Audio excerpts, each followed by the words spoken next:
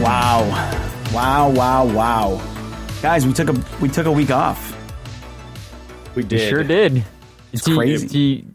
At this point, you heard last week's episode, so it feels like we're back to normal. But for us, this is our first week back at it. Yeah, it's been a while. It has been a while. It's been a while. Oh, you beat Brent to it, Jack. Well, Brent didn't want to. He was fighting the urge. I said you might say that, and I was waiting for someone to take the lead on it. He's leading us. He's leading. So we have actually really interesting couple episodes because this is our first two-parter that we're ever going to do on the show. Yes, this is a bit of a bold experiment here. Yeah, it's dude. It's the time for experimentation. You got to change things up. Yeah, so you know, normally we've been doing some longer episodes lately, but this one I think deserves the attention of a two-parter. So we're gonna take this one a little slower, so that we can get everything right. Because man, we're gonna be talking about something pretty dark, but important for history, important to talk about, which is the Tulsa Race Massacre. Yeah. Yep. So, you know, with everything going on, we thought that it would be a good idea to kind of bring to light a part of history that is almost kind of been erased in a way. And I think that basically what we're going to do is for the first part of this little mini series, we'll talk about setting the stage and like what led to this event happening, kind of go back in time a little bit to like the Civil War. And then once we finish that episode, we'll go into the riot itself and the massacre. Dude, I just watched Hamilton. I'm prepared. Oh, it's on Disney Plus now, right? Yeah. It's all right. I didn't realize. I thought that there was a lot more talking in between songs. I didn't realize it was an operetta. Yeah. So there's like no downtime. It's like just boom, boom, boom. Right. And so I realized that I wasn't missing as much as I thought I was. Gotcha. And it's fun.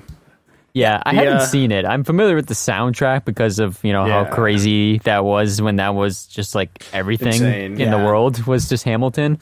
But but yeah, I haven't watched it yet. I'm gonna get around to it, I think, though. Yeah, the original cast was pretty cool. Although it's like I prefer, I think, the recording. Interesting. There are a few characters who are better, who are like more like alive on stage than in the recording, but like Aaron Burr on stage seems to be like he seems to have like a very minor case of like vocal fry or something. Oh geez. And so it's like just barely off, or like he's like singing like higher than in the recording. It's interesting. It's fine though. I just prefer the recording. My dad watched Hamilton the other day and he was like, it's really good. You have to watch it. And I was like, I will, because Zach D told me to listen to the soundtrack, so I did. Yeah. My mom saw it in New York, not with the original cast. Gotcha. Yeah, it was cool. All right, boys. Yeah. So I think we should start with our introductions here. Oh yeah, we haven't even done that. I didn't even think about my introduction. I was literally looking at my phone a second ago, being like, "Oh shit, what am I gonna do?" Yeah, no, I have nothing. I have absolutely nothing. So. I am your Jumpin' Jay Jack. I'll do that one. Yeah, I'm just going to go with something simple. I am your before the past century B. I don't know. Bobby. That was awful. Nice one. I'm your bastard B, Brent, because this is going to be a fucking bastard, man. Yeah. Bastard. Yeah, this is... we're going to talk about some things that, you know, a lot of people don't like to talk about.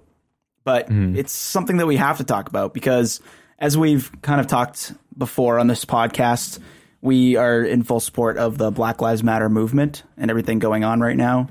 And Brent has been including these links in our episode descriptions of ways that you can help the movement. And so I strongly encourage you to go check those out.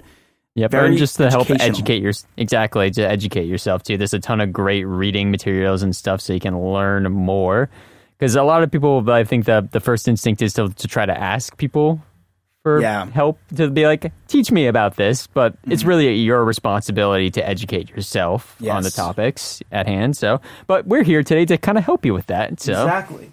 We're here to tell you some of the history that you may not have learned In some of it you may have I know learned. I didn't know about it until last year. As I was researching this stuff, I was like, oh man, this is crazy. This is like our real history in this country.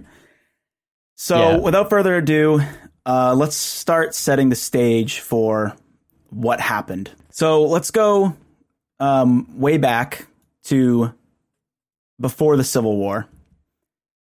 And we're going to start by talking about the abolitionist movement. So this is around like, the late 1700s, early 1800s. So free black people and other anti-slavery Northerners had begun helping enslaved people escape from southern plantations to the north via a loose network of safe houses as early as the 1780s. This practice was known as the Underground Railroad. So obviously we learned a lot about that in middle school. Harriet Tubman and the like. Sure. Yes, exactly. So this is a statue in Donald Trump's proposed Greatest Americans Garden or whatever. Oh, geez. Greatest Americans Garden. Mm-hmm. Yeah, he's got some actual good ones in there, and then some that are just like weird. Yeah. Ugh. So this Underground Railroad gained real momentum in the 1830s. So it was around for a while. Although estimates vary widely, it may have helped anywhere between 40,000 and 100,000 enslaved people reach freedom. From the 1830s to the 1860s, the movement to abolish slavery in America gained strength, led by free black people such as Frederick Douglass and white supporters such as William Lloyd Garrison. While many abolitionists based their activism on the belief that slaveholding was a sin, others were more inclined to the non-religious free labor argument, which basically held that slaveholding was regressive, inefficient, and made little economic sense. So that was kind of one interesting argument back then for, abolition was, it doesn't make any sense. Yeah, it's not financially responsible, which I guess makes sense because they say that the invention of the cotton gin is what kept slavery alive. Yeah. Because it allowed, because slavery was falling out of favor because it just wasn't economically feasible anymore. But then with the cotton gin, one slave could do the job of many, and because of that, it caused slavery to continue. But people just get a few; they wouldn't get tons of them. Yeah, I did see that actually, which was interesting. And so the next thing I wanted to talk about that was in this same time period is the Trail of Tears. Mm-hmm. So I'm sure you guys have heard of the Trail of Tears. Yep. Which was a series of forced relocations of approximately 60,000 Native Americans in the U.S. from their ancestral homelands in the southeastern United States to areas west of the Mississippi River that have been designated as Indian territory. And I'd say that with quotations because obviously the term Indian is very wrong. And, I'm sure most of our listeners know this, but the reason that for so long people labeled Native Americans as Indians was because when they landed here in the Americas, they thought that they landed in India. Yeah, because they were looking. Well, they weren't looking for India. They were looking for the East Indies. Yes. Right. Which is I think it's Southeast Asia. Right. Now. It wasn't like India. Weren't they going on a spice run or something?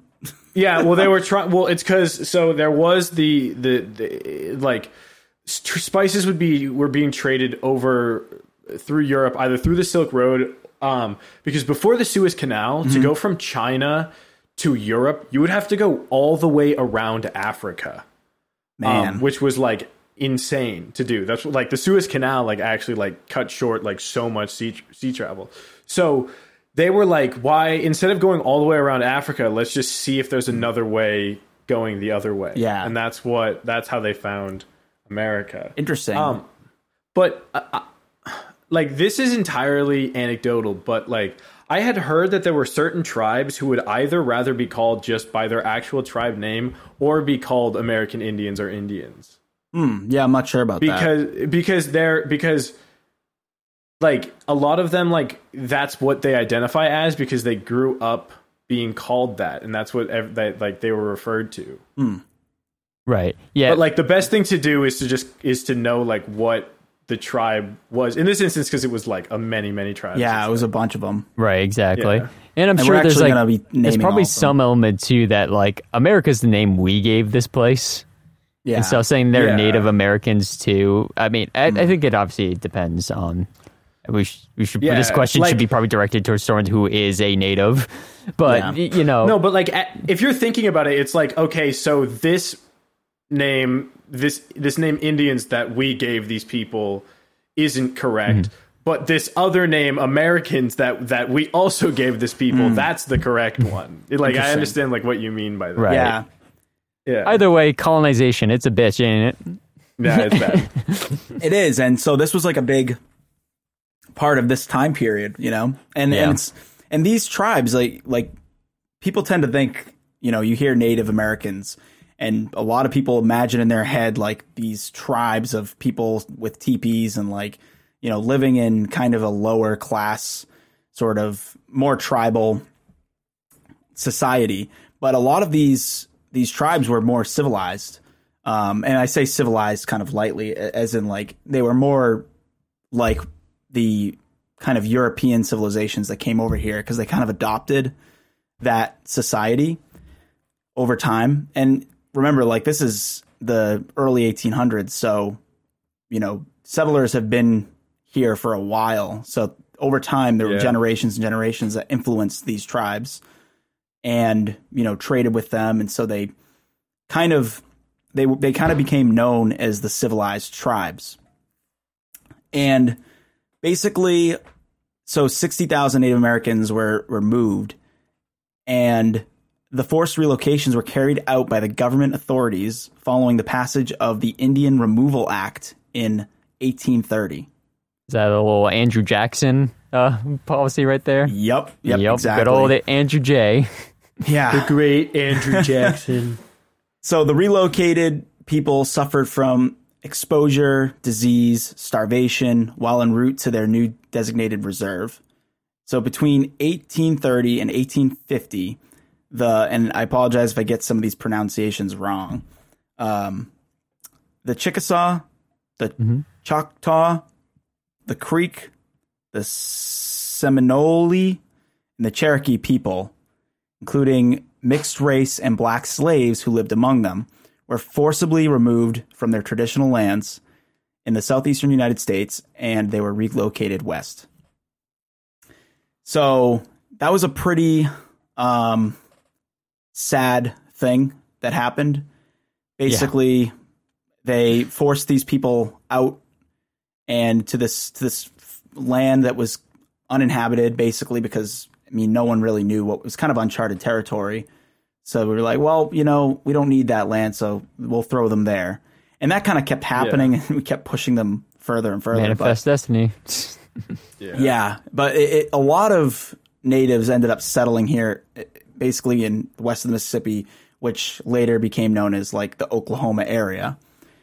And something that I didn't know while figuring out this part of the research that was very interesting to me was like, because these tribes were so much like the settled civilizations from, you know, the United States, they had their own slaves that were basically African American slaves sold to them by the Americans. And so I didn't realize that was, you know, part of their history.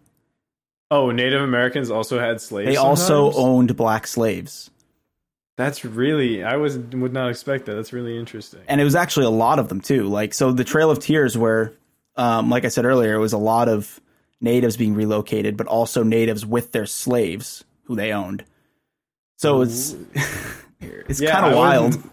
Yeah, I wouldn't expect them to be slaveholders. Right. And I know that like you've heard probably a lot, like a lot of native tribes had their other tribes as slaves too. But in this case, because it was in the southeastern United States, these tribes did purchase black slaves because it was basically part of the culture.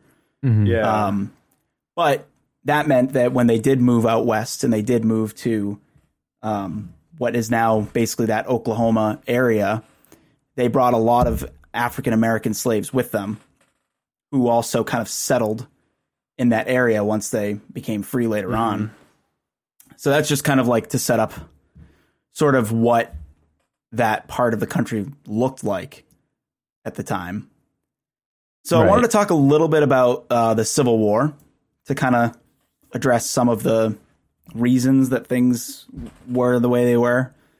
Because basically this is the abolition of slavery was basically the Civil War. So it began primarily as a result of the longstanding controversy over the enslavement of black people.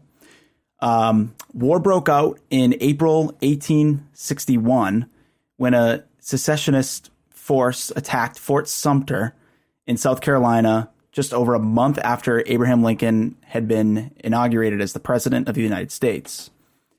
The Loyalists of the Union in the North, which also included some geographically western and southern states, proclaimed support for the Constitution.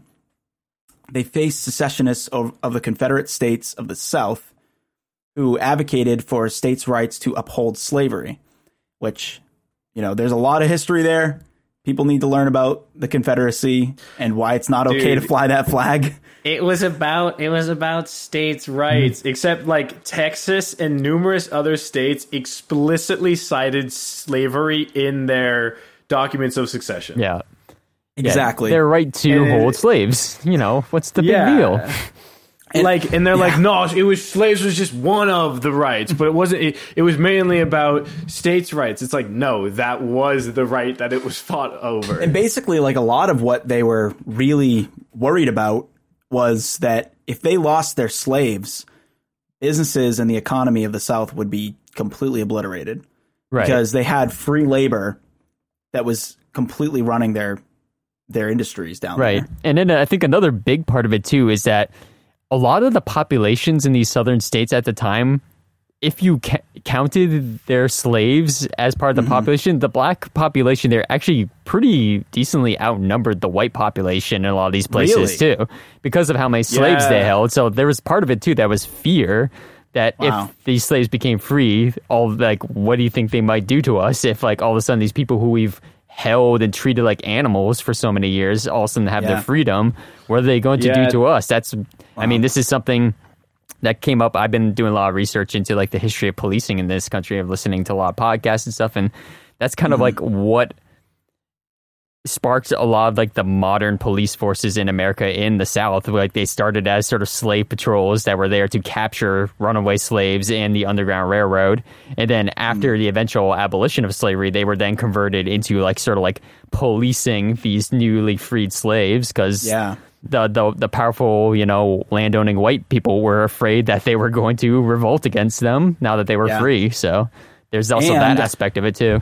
Yeah, and we'll talk about this a little bit later in this half of the series, but there was a lot of sort of political propaganda that led to a lot of people feeling scared by freed black people. And we'll kind of get into that later, but that's totally one of the reasons that they were scared. So, of the 34 U.S. states in 1861, 7 southern slaveholding states were declared by their state governments to have seceded from the country, and the Confederate States of America was organized in rebellion against the U.S. constitutional government. The Confederacy grew to control at least a majority of the territory in the 11 states, and it claimed the additional states of Kentucky and Missouri. The Union and the Confederacy quickly raised volunteer and conscription armies that fought mostly in the South for 4 years. Intense combat left between 620,000 and 750,000 people dead. The Civil War remains the deadliest military conflict in American history, which is something I did not know. Oh, yeah. I always was like, well, it was America because both sides' deaths were counted for... as towards America, right? I think. No, that's so true. That's I think that's why. Yeah, because they're both American sides technically. Yeah. It's interesting though that basically it was this whole group, it was like most of the states, or not most, but almost half the states were against the Constitution. Which is just kind of interesting. But so the war effectively ended on April 9th, 1865, when Confederate General Robert E. Lee surrendered to the Union General Ulysses S. Grant at the Battle of does anyone know? Appomattox Courthouse. Thank you, Brent. You got it. Confederate generals throughout the southern states followed suit, the last surrender on land occurring June 23rd. Much of the South's infrastructure was destroyed, especially its railroads. So again, this kind of goes back to the institutions that they had because of slavery were basically collapsed with the abolishment of slavery. And so 4 million black slaves were freed from the end of this war. The 13th Amendment, adopted on December 18th, 1865, officially abolished slavery, but freed black people's status in post-war South remained precarious, and significant challenges awaited during the Reconstruction period, which, the good old Reconstruction. The Reconstruction of the Civil War, which we did learn a little bit about in school. About how it was like actually terrible. I almost feel like in a lot of ways we are still dealing with some of the, like, kind of like what you brought up, Brent, the Reconstruction period. Yeah, we're still dealing with. We still are dealing with Reconstruction. I mean, Electoral College came out of that time, Yeah. Think about that. It was only like 100 and, 50, 60 years ago where that happened, the Civil War, and it was not that long ago. So we're still kind of dealing with the repercussions of it, which is crazy. Yeah. Like when you look at history, when you look back in time to like ancient Rome and stuff, and you see these decisions that have these effects that last centuries before they kind of like are weeded out and work their way out of the systems. Yeah. And so, there's been more of America's history with slavery than without at this point. That's crazy. That I think a lot of people don't realize is that the majority of American history, slavery was legal. Man. Right. So one thing I wanted to talk a little bit about was the promise that the government made to the now freed black men and women who lived in this country. And that's the 40 acres and a mule sort of promise, which I don't know if you guys have heard of that saying before. Have you heard of that? I think I might have. Yeah, I've heard it before, though. I mean, I don't know exactly what is entailed with that, other than I imagine 40 acres and a mule. So yeah, so basically it really reminds me a lot of the, I don't know why, I know this is probably not right to compare this, but it makes me think of the stimulus check a little bit from coronavirus. Like, basically everybody that was now a freed American who was formerly a slave was promised 40 acres and a mule to get their life going, to get kind of as a economic boost for them and their families to sort of establish their own land and farms. And basically this was put in place by some really liberal people in government. But I'll talk more specifically about it. So the promise was the first systematic attempt to provide a form of reparation to newly freed slaves, and it was astonishingly radical for its time. Proto-socialist in its implications. In fact, such a policy would be radical in any country today, even. The federal government's massive... oh, man. Why do I write words I don't know? I look them up while I'm researching, and then I'm like, oh, yeah, I'll remember this. Confiscation. I don't know. I'm just going to skip it. Confiscation. That makes sense. Basically, they confiscated private property from some of the people in the South who were slaves. Yeah. It was basically about 400,000 acres, formerly owned by Confederate landowners. And they were going to methodically redistribute it to former black slaves. So what most people don't know is that the idea was actually generated by black leaders themselves at the time. And what happened, one thing that I was kind of like reading about in this, I was like, oh, wow, 40 acres and a mule. This sounds awesome. Like, this is so radical. Like, they're going to basically make up for a lot of the problems. Well, no, I don't want to say make up, because it's not making up for the problems that were embedded in slavery. But it was sort of a, hey, we're sorry, here's this so you can get started. We know what we did was wrong. And so I'm like, oh, this is really interesting, but what happened to it? Like, where did this go? Because, you know, I didn't learn about this in school. And also, I feel like if every single freed black slave was given this much land and an opportunity to restart their life, then maybe we wouldn't have some of these systemic problems that we have today. But this visionary program, which would have fundamentally altered the course of American history, basically, Andrew Johnson, Lincoln's successor and a sympathizer with the South, overturned the order in fall of 1865, and as Barton Myers sadly concludes, returned the land along the South Carolina, Georgia, and Florida coasts to the planters who had originally owned it, to the very people who declared war on the United States of America. Yeah, so that's what happened to it, which is pretty crazy, pretty sad. Yeah. Basically Lincoln was assassinated, and then Andrew Johnson came in and was like, we're going to return all the land that Lincoln took from you to the people who it rightfully belongs to. And so all that land, which would have been redistributed to freed slaves, was given right back to the white owners who basically had that land run by the slaves. So that's already kind of the first thing that I saw. I was like, whoa. Like, wow, I can't believe that happened. Yeah. You know, to be honest, I'm surprised that they even made the decision to like take land away from them and give it to slaves. Well, like, it was a very, very liberal idea. And I basically, like, I didn't write any of this down. I probably should have, but I wrote so much stuff down. I was just trying to keep it like from being too much. But basically what I found in there was it was basically the political, it was politicians from Boston who were extremely like liberal and kind of socialist, and they were trying to make things right, basically. And a lot of black leaders, like I had mentioned before, were involved in this decision. They were like, they sat down with the black leaders and they were like, okay, so like, what do you guys think we can do to sort of bring balance back, or bring balance for the first time to this country with all the people that live here? And so they came out with this plan of like, something that we have now that is valuable is land. We have a lot of land, and which we took from the natives.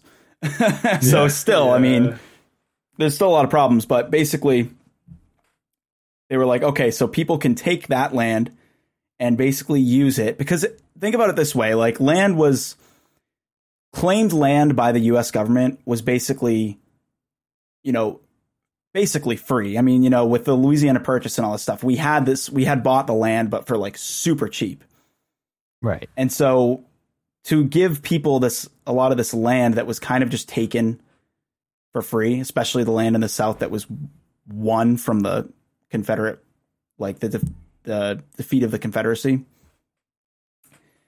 Basically, they could jumpstart these people's lives by giving them an opportunity to use that land to create profit for themselves by farming and doing whatever they could to sort of sustain a financially viable lifestyle for their family. Mm-hmm. So it kind of made sense, you know?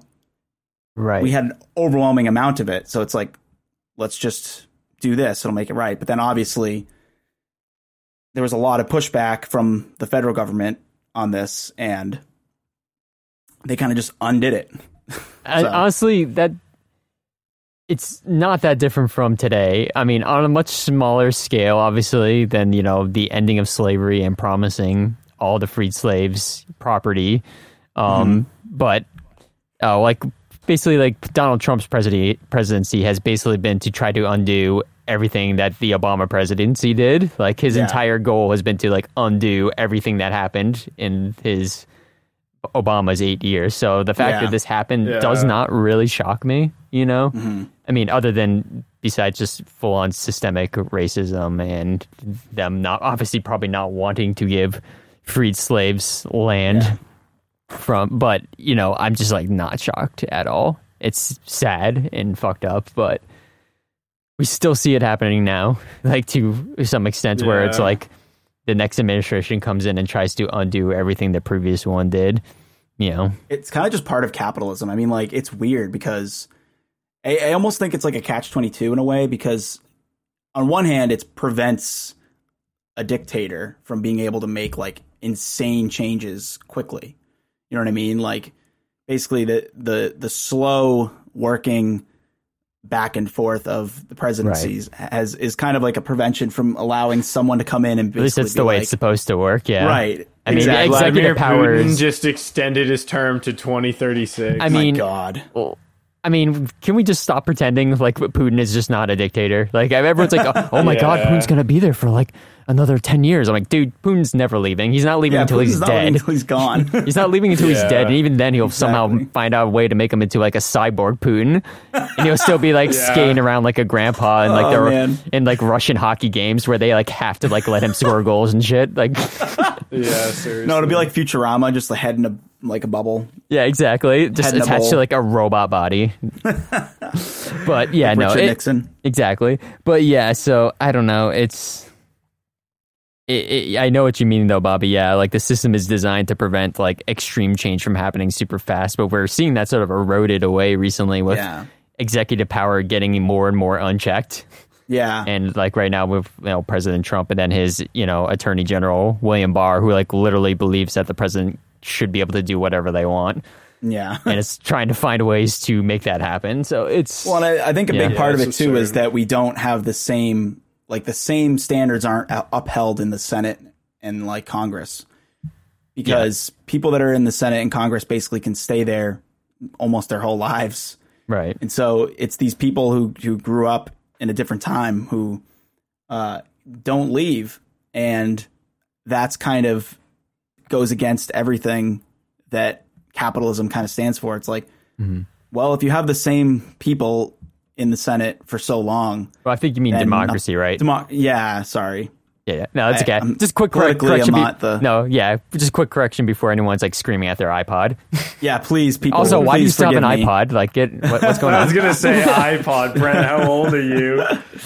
Listen, I need you all to forgive me for my lack of political knowledge. No, I knew what you meant, but I just wanted to just make the quick correction. So yeah, and like, wait, I don't even think I heard what he said differently. He was saying capitalism, but he meant democracy. I meant democracy. And you know what's interesting is that what I want.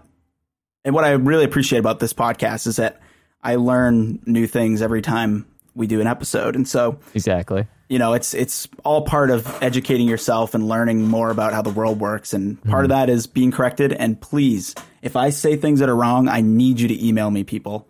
I need you to send me an email so I know it was wrong so I can fix it. At brainbucklepodcast@gmail.com.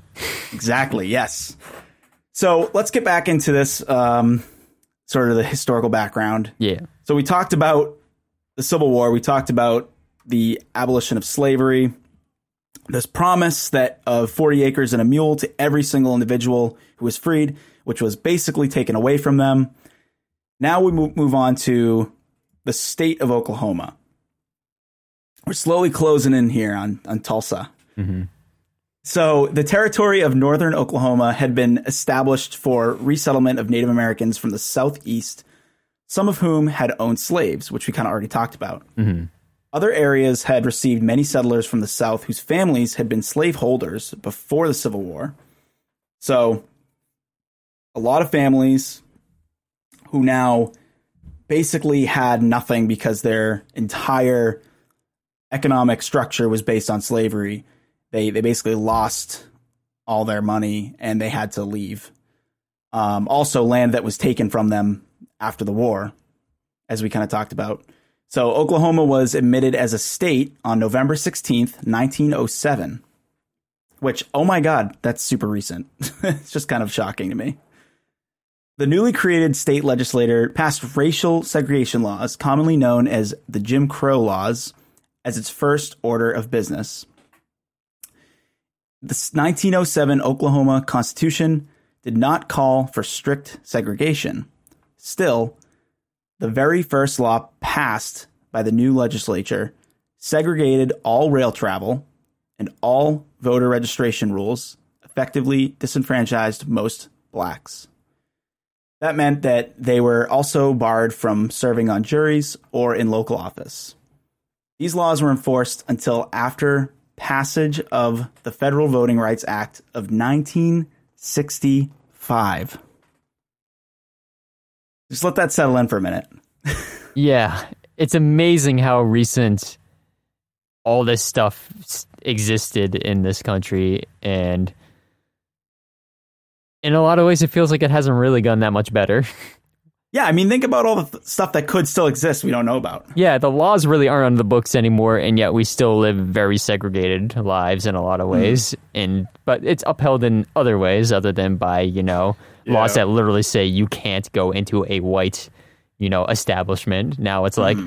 Yeah. Anyway. It's almost foundationally segregated, Yeah. In a lot of ways. Yeah. Mm-hmm. Yeah. It's crazy.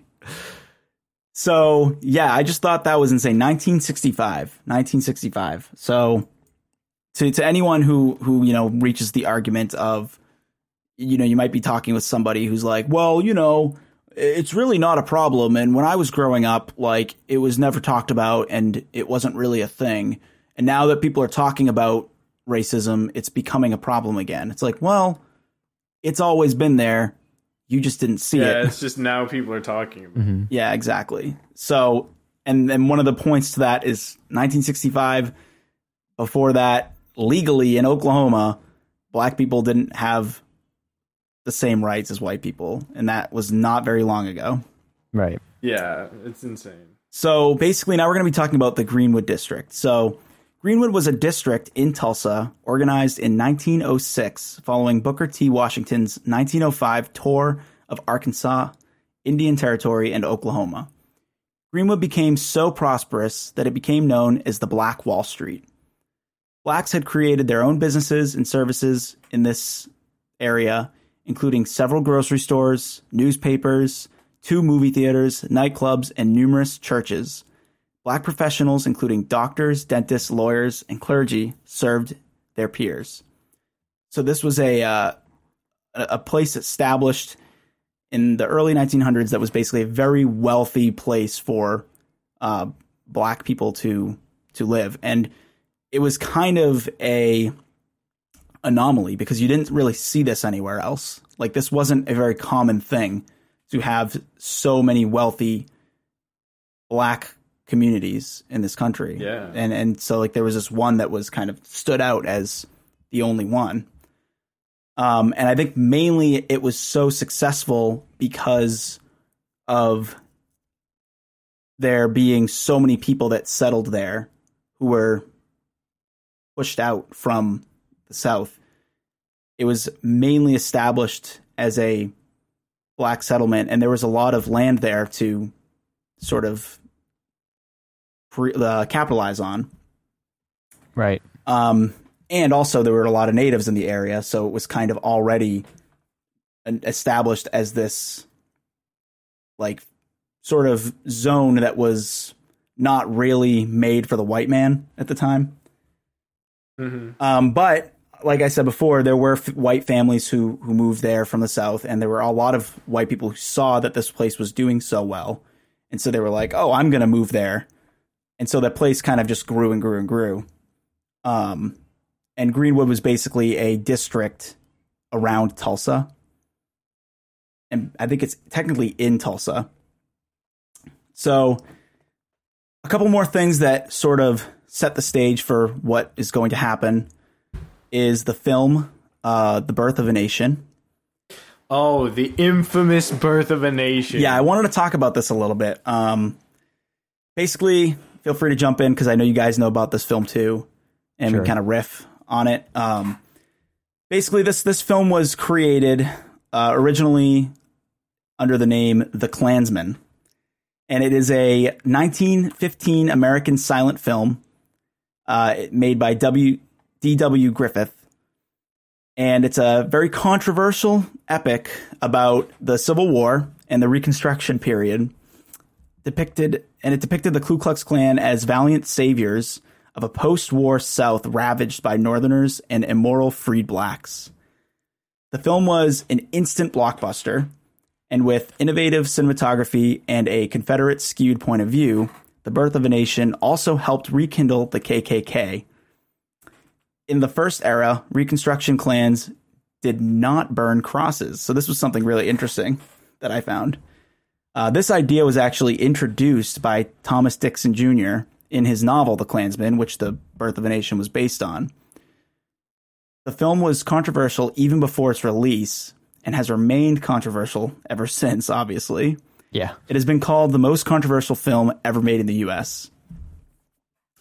Yeah, so when you think about the KKK, what do you see? A group of people in the hoods burning a cross.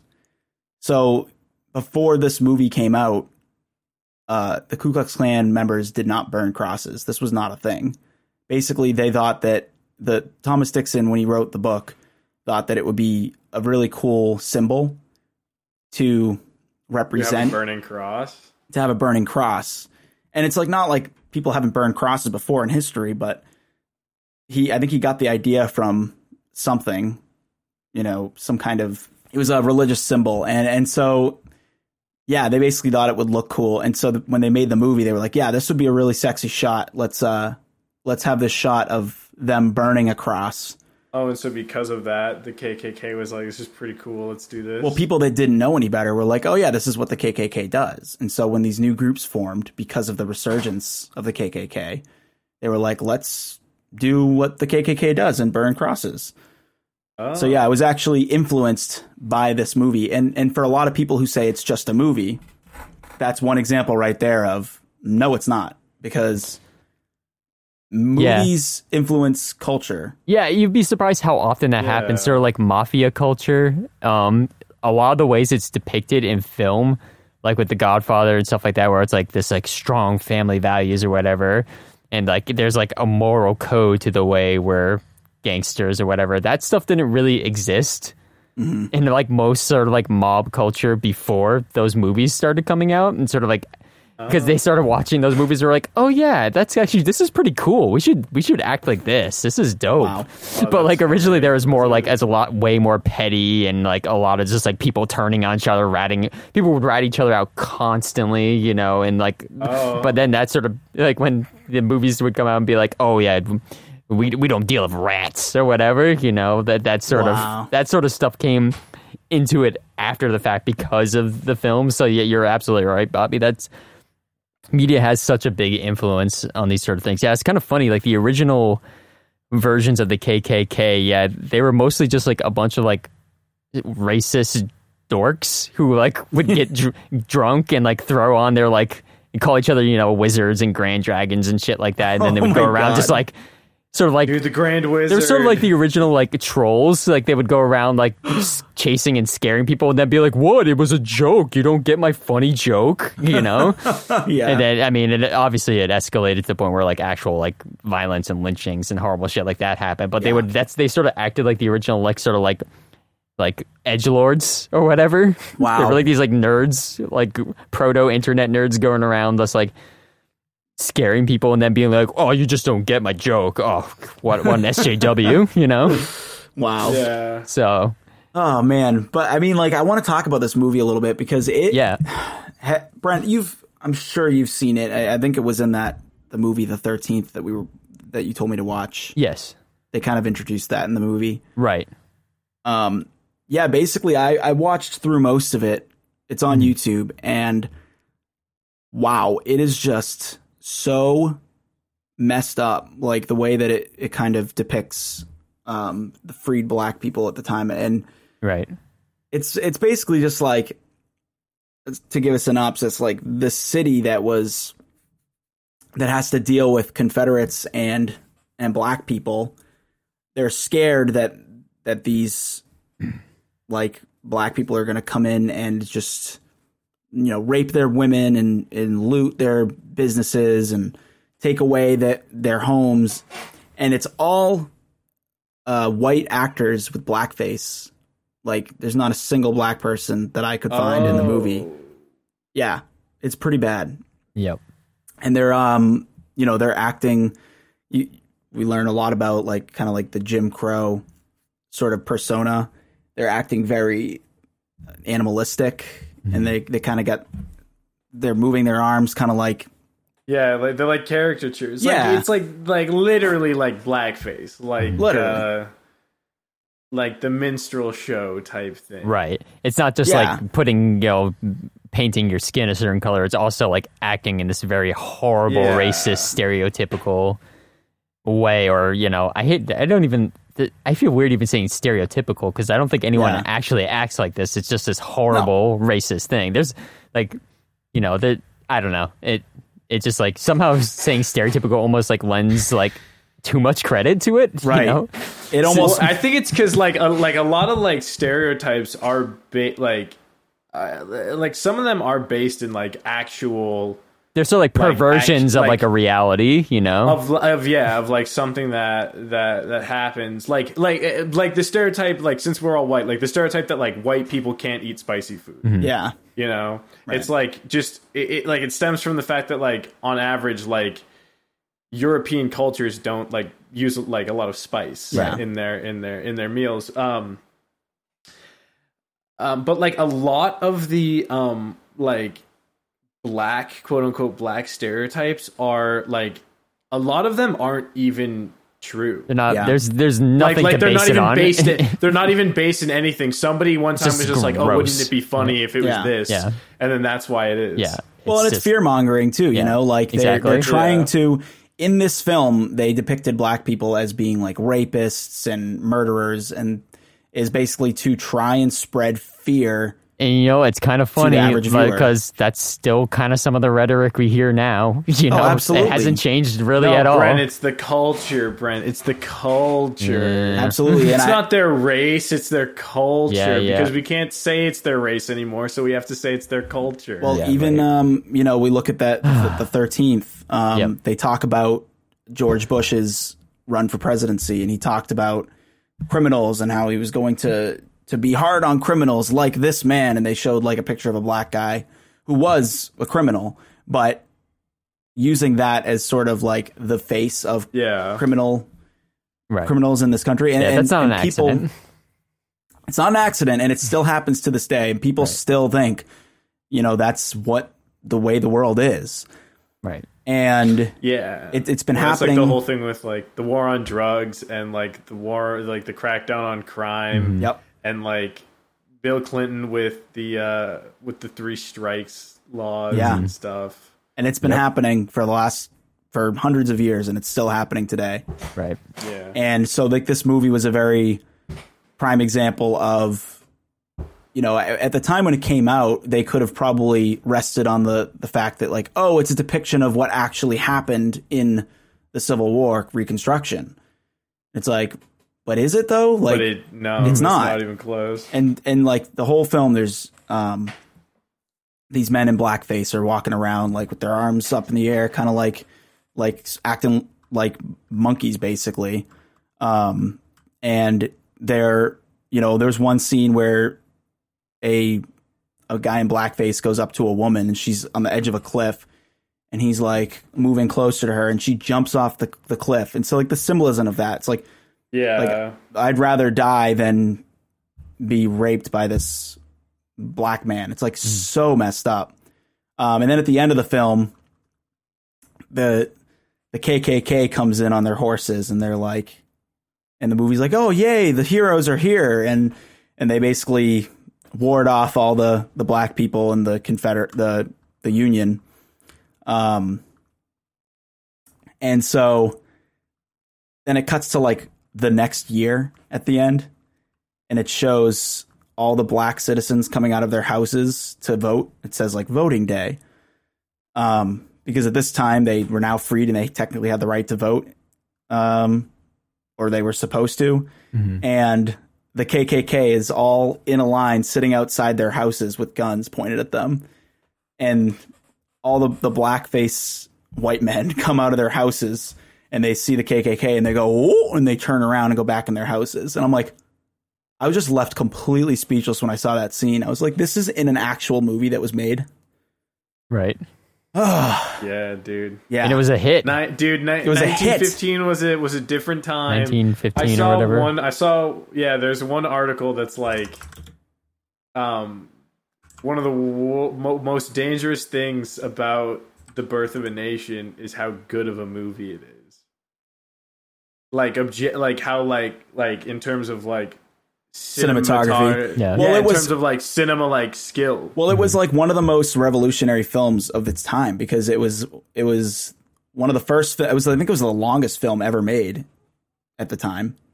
Oh wow! Which was kind of like a big deal because films were just beginning to be a thing, and they had like some of the most revolutionary like cinematic shots at the time and stuff. And so people would watch this movie and be like, wow, this is amazing. Like, check this out.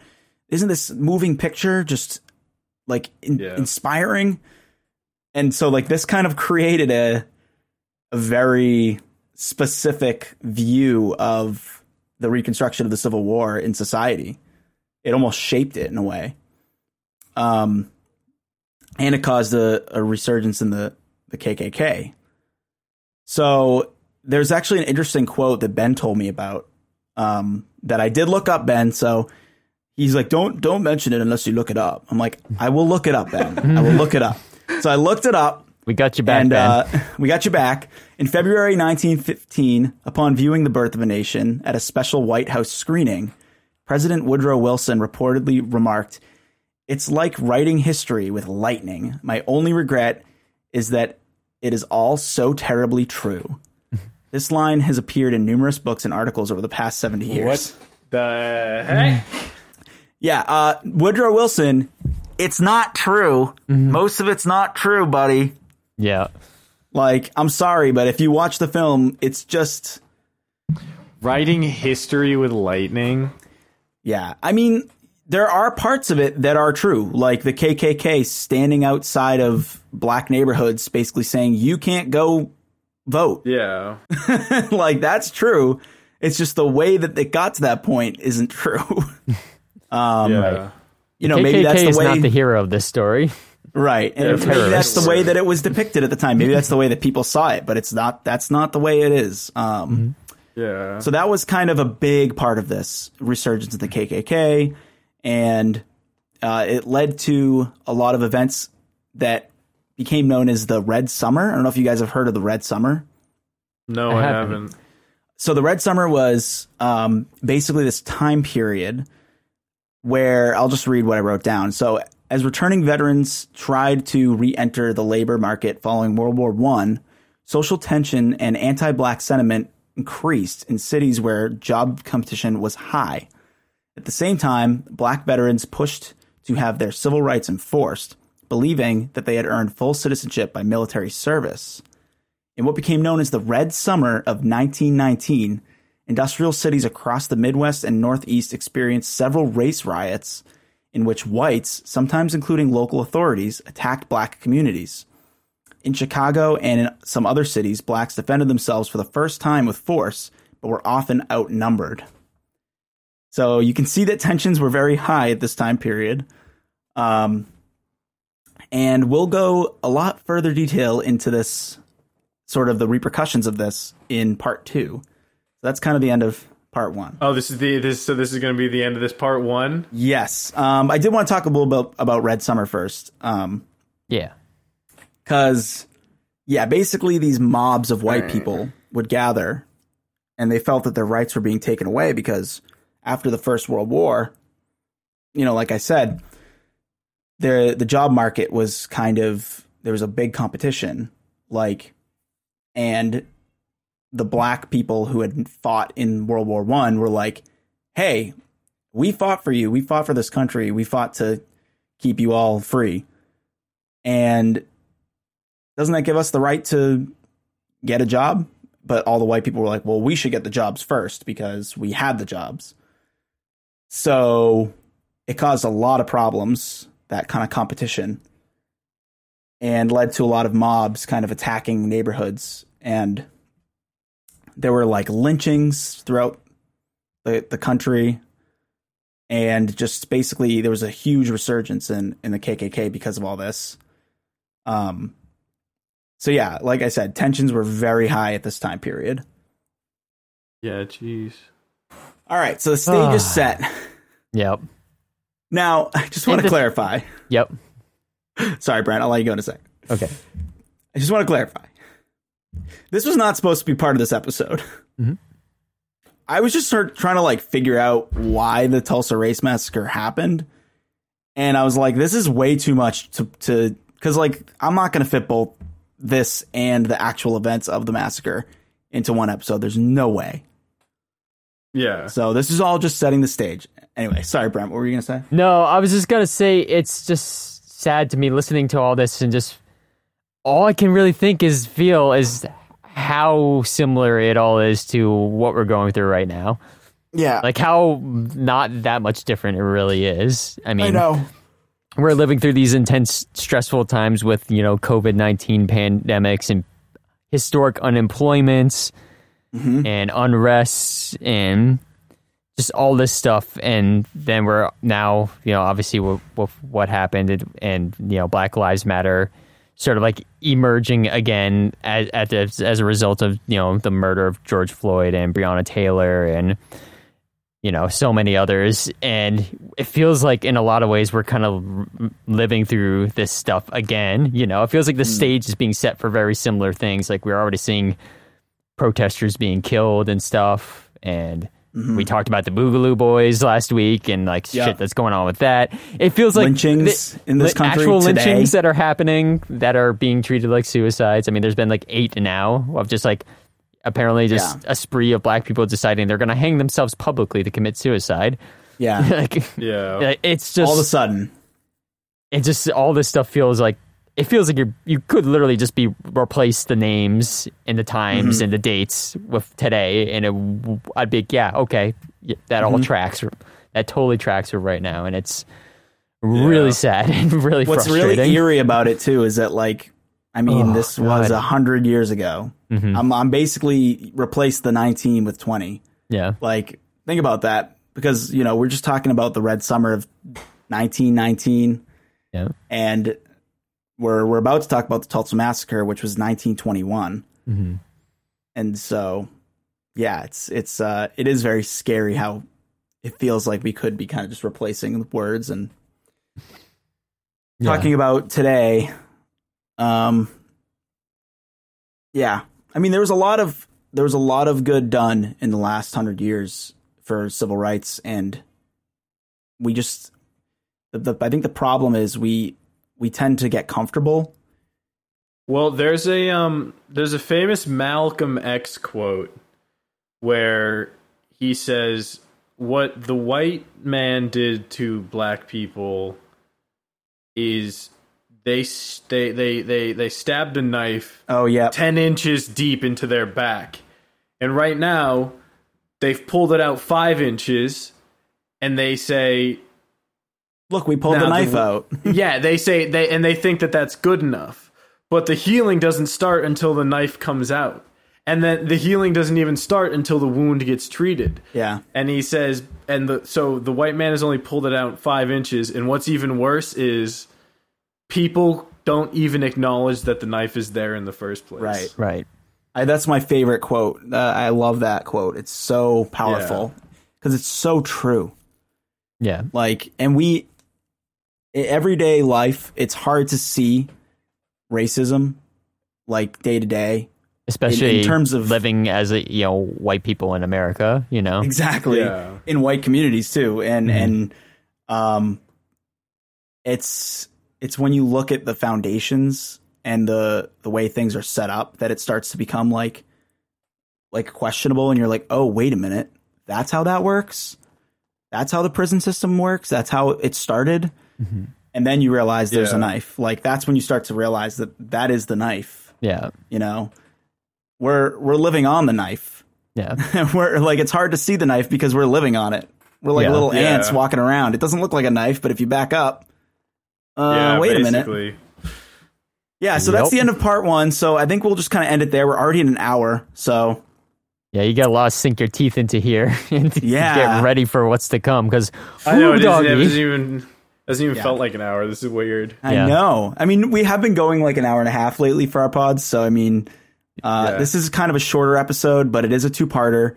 So for all those listening as this comes out, stay tuned for next week's episode where we talk about the Tulsa Massacre itself. Because you thought this was wild? Well, now we're going to get into details. Yeah. Because all that stuff I just said... it gets worse. Yep, it gets worse. All the Should we stuff plug stuff right now? I think so. Yeah, just a quick plugs because okay. people aren't going to hear from us again for another week. So Yeah. so All right, check out our social medias, Yes. those classic social medias. Brent mentioned earlier, you can email us at brainboggledpodcast@gmail.com. Brainboggledpodcast@gmail.com. Please correct us or send us ideas. Yeah, send us ideas for new podcasts. Correct us if we're wrong on something. If you just want to say hi and let us know that you watched the podcast, you like it or you hate it or whatever. You can also check us out on Twitter at BrainBoggled Pod. Yep. At BrainBoggled Pod.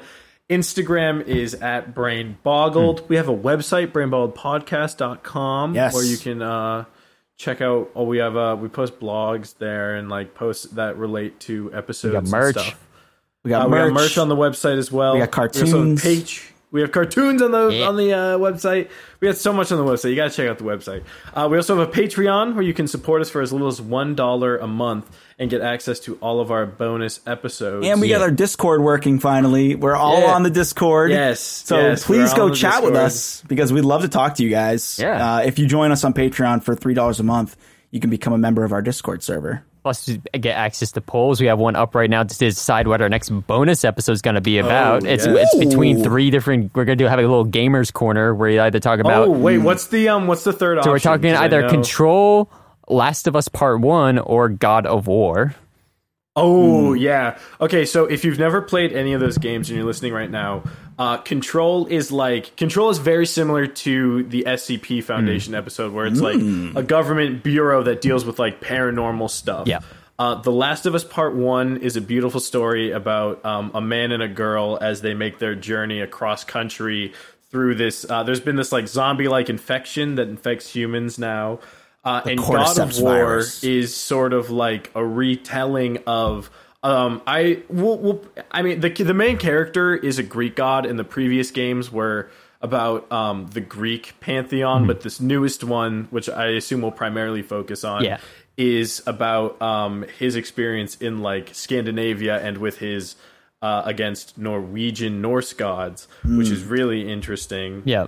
So go vote in there. Yeah. If you want to vote, become a patron so you can vote. Even if it's just for a month, just vote for 1 It's month. literally the Isn't price of a costume. Isn't it worth? It's worth $3 to it's a to cup of pick coffee. the next topic. Yeah. It's a cup of coffee. I think One cup so. of coffee. Yeah, it's a cup of coffee. Yeah. 1 cup of coffee in the entire month. You could spare it. And also, little tidbit for Brent. I thought this was cool. I was watching a speed run of BioShock 1, which I just love doing that. I just beat BioShock 1. You did? I'm actually. playing it right now. Yeah. It's so much better on PC. It's Yes, way very better good on PC. And this is the kind of stuff you'll hear in the bonus eps because we're like elite gamers now. Yes. Yeah, big Game Boys. So I'm watching this speed run, and which is really cool because the guy can beat BioShock in like 45 minutes, and like people are donating while he's doing this live stream. And someone donated $1,000, and they were like, "This is my favorite game." And when you donate, you get to donate like what the money goes towards, like some next speed run or something. And so he was like, "This is my favorite game of all time." And for the donation, I'm donating to Control the Ashtray Maze. So someone's going to be doing it. And I was like, oh my God, that's like the best level in video game history. It's so good. I love that part of that game. fun. It's so fun. Amazing. If you vote, we'll talk more about it if you vote for it and if it gets picked. Yeah, Yeah. So definitely check all of that stuff out. Definitely. All right. And also, if you want to support, like we said at the beginning of the show, and educate yourself about Black Lives Matter and sort of like what it stands for and why it exists, please check out our links in our description. And you can learn a lot about that. There's links to books and articles and all this stuff that you can check out. Definitely. Yeah. All right. So tune in next week Yes. for part 2. Yes. Thank you. Bye. Bye.